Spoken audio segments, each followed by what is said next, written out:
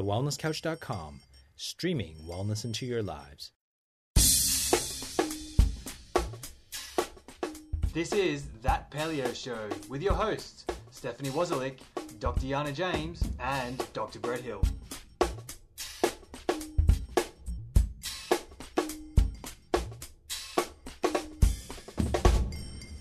Welcome to That Paleo Show, making the paleo lifestyle easy and accessible for everyone. I'm Stephanie Wozlik. I'm Dr. Yana James. And I'm Dr. Brett Hill. We have another fascinating guest on our show today who will be able to give us a new perspective and slight variation on the primal diet. Paul Jaminet is an astrophysicist turned software engineer turned health guru and advocate. Paul and his wife, Xiao Cheng, published a very successful book called Perfect Diet, Regain Health and Lose Weight by Eating the Way You Were Meant to Eat. And he's also a regular blogger at perfecthealthdiet.com. In addition to blogging, writing, and speaking, Paul is active in the Ancestral Health Society and serves as an editor of the Journal of Evolution and Health. Although the Perfect Health Diet varies slightly from what we've spoken about so far on this show, Paul is very scientific and methodical about his work, and I'm sure that the discussion today will be awesome. So welcome to the show, Paul. Oh, thank you, Stephanie. It's great to be with you. Welcome. So, Paul, from what I understand, you began your health transformation through the discovery of paleo in the beginning. Could you talk a little bit about how this all started for you and then why you felt conventional paleo wasn't exactly right for you? Well, for both my wife and I, it started really with our personal health problems. So by our late 30s, we were both having trouble. My problems were mostly neurological, sort of memory loss, lost balance, very slow reaction times, and I really worried I was getting Alzheimer's or something. And my wife had a lot of, she had hypothyroidism and a lot of reproductive problems, ovarian cysts, uterine fibroids, and endometriosis.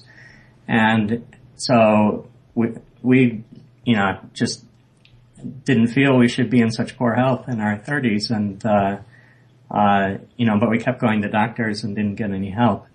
And then we discovered the paleo diet in 2005, and that was the first thing we tried that made a big difference. But we ran into some problems, and the biggest issue was that our implementation was too low carb. And I, in particular, ran into a lot of problems with that. And it took about 5 years to sort of sort through all the problems. But we finally got what we think is a really healthy implementation of a Paleolithic type diet. It's probably closer to what Paleolithic peoples actually ate than most of the other paleo diets. And it's also very helpful and also very delicious. So we get the, it actually turns out to resemble a lot of classic, gourmet cuisines. And, so we were very pleased about that. You get to, be healthy and enjoy your food too. Nice. Paul, I've shared with you a little bit about my journey. So I started with gluten-free and then went low carb and then finally paleo. So I'm sure you know where I'm going with this, but I was quite interested when I first came across your work about talking about safe starches. So from having come from that low carb perspective, I still find that I don't quite understand what you mean by safe starches and what levels you're looking at and who it applies to. So if you could go into a bit of that, that would be really helpful.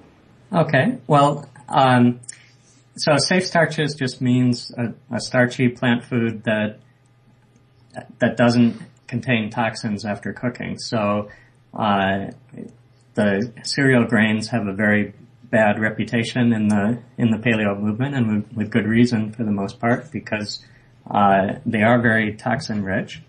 The reason their toxins are so harmful for us compared to other plants is that they're eaten by mammals, herbivores who graze on grassy plants like cows and horses and so on. And so they've evolved compounds which specifically act to suppress mammalian digestion so that their seeds can pass through the digestive tract unharmed. And those compounds can be quite harmful to us.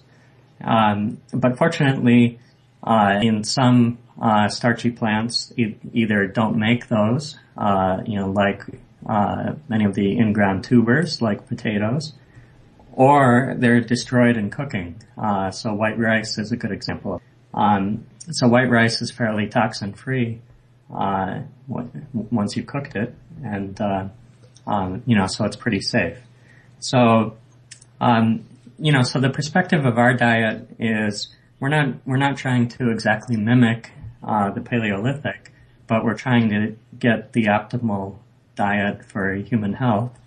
And so part of our goal is to eliminate possible toxins from the diet, and then to get all of the nutrients that we need in balanced proportions.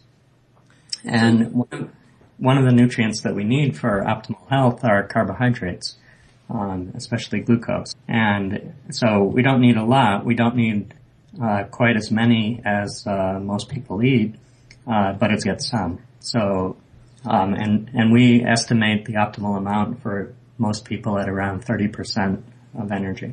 So, Paul, you mentioned a couple of safe starches there. You mentioned the in-ground tubers and the white rice. What else constitutes a safe starch in your diet? Well, those are the main ones. Most of the in-ground tubers and corms and starchy roots generally make up the great bulk of the safe starches. And then, things like plantains are fairly starchy before they ripen, and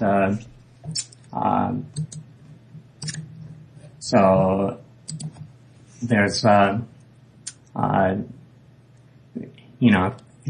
things like taro is another in-ground. It's a corm. We eat that fairly often. Tapioca made from cassava is another common one that you can find. So there aren't a huge number of safe starches. There are probably others. We use buckwheat from time to time because it's good for baking. But there's a lot of plants where the toxicity hasn't been really investigated. So so we have a relatively short list, but it's long enough that you can make very satisfying foods. So what about some of the others that are popular at the moment, like the quinoa and the amaranth and those sort of things? Where do you sit with those, Paul? Well, I'm sort of dubious about those. I think we gave them a grade of C in our book or on our blog. The trouble is there's not that much evidence of how safe or unsafe they may be. They just haven't really been investigated. And some people do have problems with them. So, I don't think it's really necessary to eat them. There are other foods like white rice and potatoes that have been much better vetted. Both studied in the laboratory and eaten, by billions of people. So I think we can be pretty confident that white rice is pretty healthy.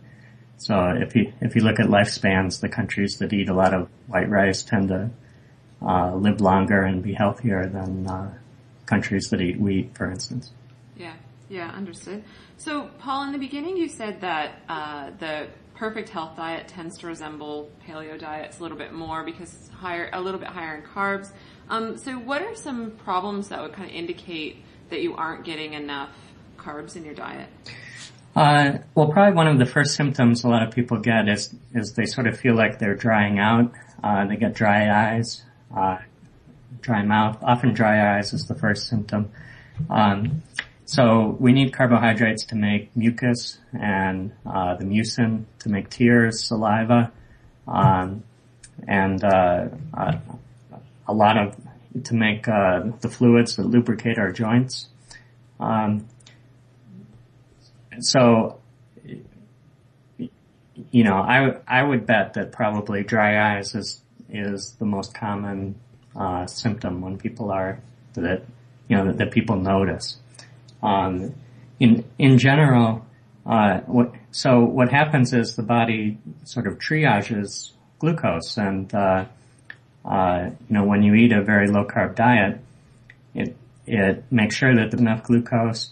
It sort of tamps down the immune system so that it doesn't use as much glucose, and it reduces production of mucus and tears and saliva. And, all of those things you can do without them for a period of time, but they make you a little bit more vulnerable to infections. So mucus is an important barrier to infections in the sinuses and the gut. And, tears and saliva are important for the health of your mouth and your eyes. So if people are too low carb, then they tend to start running into problems sooner or later. Sorry, Paul, what's the sort of line in the sand? Because isn't it the case that a lot of things when we're talking about immunity, that a lot of bacteria and cancer cells tend to like to live off glucose, which our body converts starches to pretty readily. So is there a sort of, you said about 30%. Does that go for everyone, whether they're athletic or whether they're not? Yeah, I think that's a good number for everyone. I think it's, there are individual variations in different health conditions. So, but for healthy people, I think that's an excellent number. And it should be a target for, people who are sick or have infections or so on. So infections are an interesting case. So yeah, back on glucose.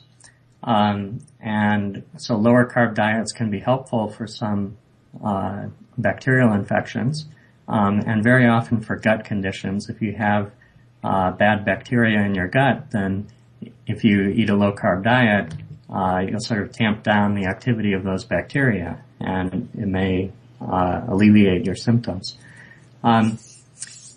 But the trouble is that there are all kinds of different microbes and pathogens, and not all of them feed on glucose. So, so pathogens that have mitochondria can feed on fats and ketones, and, so things like fungi and protozoa and, other parasites can thrive just fine on your body when you're eating a low carb diet.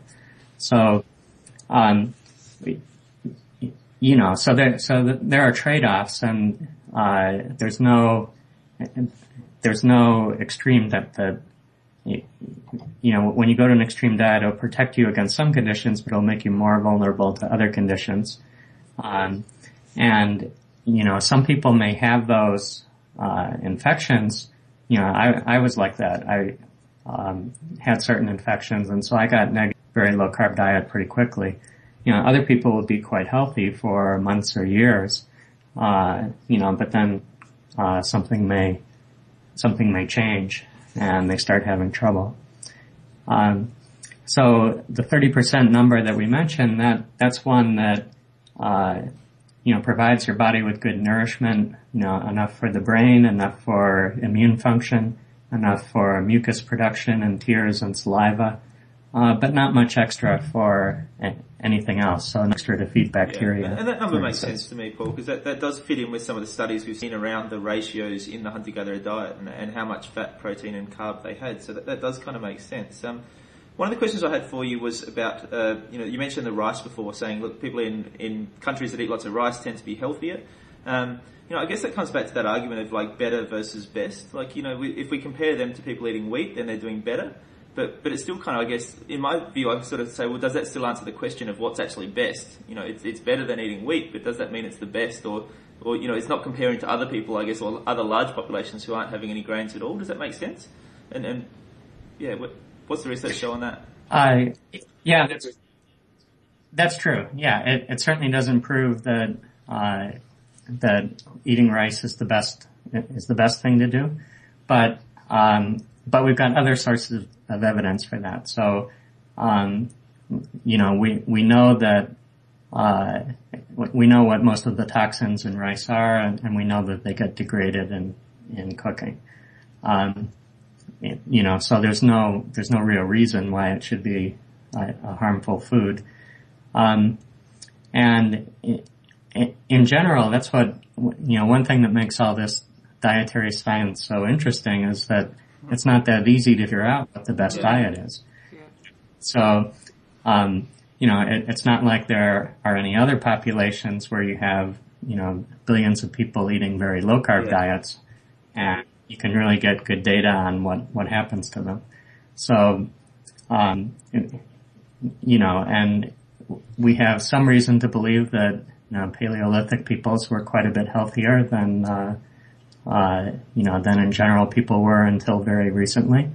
But, we don't know for sure exactly how healthy they were. And actually there is some data. We do know that the Inuit frequently had atherosclerosis, so there have been some preserved ancient Inuit skeletons and bodies where we can measure how much atherosclerosis they had. And so we know their health wasn't totally perfect. Fair enough. Well, and I guess it's just like we can compare all of these starches as well, and some obviously are going to be more nutrient dense than others. So I'm sure like your sweet potato has a lot more nutrients in it than rice. So if you are choosing between the two, one I guess would be healthier than the other. But I'm just wondering, I know we talk a lot about the ketogenic diet, living off ketones and stuff, and I understand you have a bit of a different take on that, and might involve some intermittent fasting. Is that the case? Maybe you could talk about that a little bit. Yeah, well, we're supportive of the ketogenic diet, especially as a therapy. So a lot of people with neurological conditions have these conditions because for genetic or other reasons they have difficulty on their brains have difficulty living on glucose, and ketones are the other macronutrient for the brain. And so ketogenic diets can work around a lot of the problems that that people have with ordinary, that lead to these neurological issues. And so we have a set of recommendations for how to implement a ketogenic version of our diet, and we've had a lot of people have great success for it. So if you look in the literature, the main thing you see is ketogenic diets for epilepsy, which has a history of about 90 years. It's very well proven, but they really haven't tested ketogenic diets for a lot of other conditions. In our book, for anyone who has any neurological condition, and we found that dozens of our readers were able to cure their mental health conditions and other conditions, especially migraines, by eating the ketogenic version of our diet. And so it looks like ketogenic diets can be really helpful for a tremendous number of conditions. And there's a good chance that they're helpful against cancer. We know they're helpful against brain cancer, and they might be helpful against other cancers too. They're helpful against bacteria, we mentioned earlier, because bacteria can't utilize ketones. And you tend to lower blood glucose levels and intracellular glucose levels when you eat a ketogenic diet. So it's a very valuable thing to have in your toolkit as a therapy. Paul, I am someone who my endocrine system's been quite destroyed from my years of eating poorly. So I find I'm really sensitive to starches, but I noticed somewhere that you recommend lowering your fat intake to increase weight loss during a ketogenic diet. Is that what I read? Did I read that correctly, or was I? No, not exactly. So okay. So our diet is focused on making sure that you're well nourished, and we believe that a lot of the reason yo-yo diet is so common is that people cycle between different nutrient deficiencies. So they adopt a restrictive diet in order to lose weight, and it works for a few months, then their body becomes really deficient in some nutrient, and their brain senses that and makes them hungry. It says, go get more food, you're malnourished. Ah, that makes sense. And, so then they regain weight, and then they say, oh, this diet isn't working. I'd better switch to a totally opposite diet. So they switch from a vegan diet that worked for a while and then stopped working to a low carb paleo diet or something. And that works for a few months, and then you get the opposite, some different nutrient deficiency, and then your brain makes you hungry and it stops working. So our focus is really on long-term success and good health, and making sure the body's well nourished in all nutrients throughout your weight loss efforts. And if you have a lot of extra weight that's stored as fat, the one nutrient that you don't need to eat as much of is fat, because that can be released from your adipose tissue. And so you still need fat-associated nutrients. So there's all kinds of these nutrients like choline and folate and vitamin A and vitamin K. So you should still be eating foods with their natural food fats, but you don't need a lot of oil and things like that, because you have those kinds of fatty acids in your body. And if you restrict calories, your adipose tissue can release them. So what we try to tell people is, don't reduce your carbohydrate or your protein when you go on a weight loss diet. Because the amounts that we recommend of those are the amounts that you need in order to be optimally nourished, and you want to remain well nourished while you're losing it. So eat a similar amount. But our diet is fairly fat rich. It's, it's normally 50% fat by calories. And, so there's a little bit of oil. We recommend things like butter, coconut milk, sour cream, and so on as flavoring agents. So instead of having a baked potato with 2 tablespoons of sour cream on top, as you might do if you weren't on a weight loss diet, we would recommend more, flavor your potato with a small amount of sour cream and some vinegar, some salt, and it can still taste good, but it won't have as many calories. Especially it won't have as many of the fat calories that you can get from inside your body. So essentially you're saying you're still keeping the fats in, you're just lowering the ratio a little bit, so it's not going really low fat. Yeah, that's right. You're still, we recommend, not trying to lose weight too quickly. There's plenty of people who have lost 2 pounds a week on our diet. They tend to be very enthusiastic, so they get regular exercise and they, very disciplined about sticking to the diet. Lots of other people, lose weight at half a pound or 1 pound a week. And that's not too hard. But the good thing about keeping yourself well nourished is that there doesn't seem to be this same, I haven't really heard of anyone who lost weight and then regained it. On our approach. Well, so it's about being healthy, isn't it? Not so much about the body mass and result. It's about making sure that you're nourishing your body, and your body will stabilise to a body shape that's adequate for its needs. Yeah, that's right. So it's really important to focus on health first and weight second.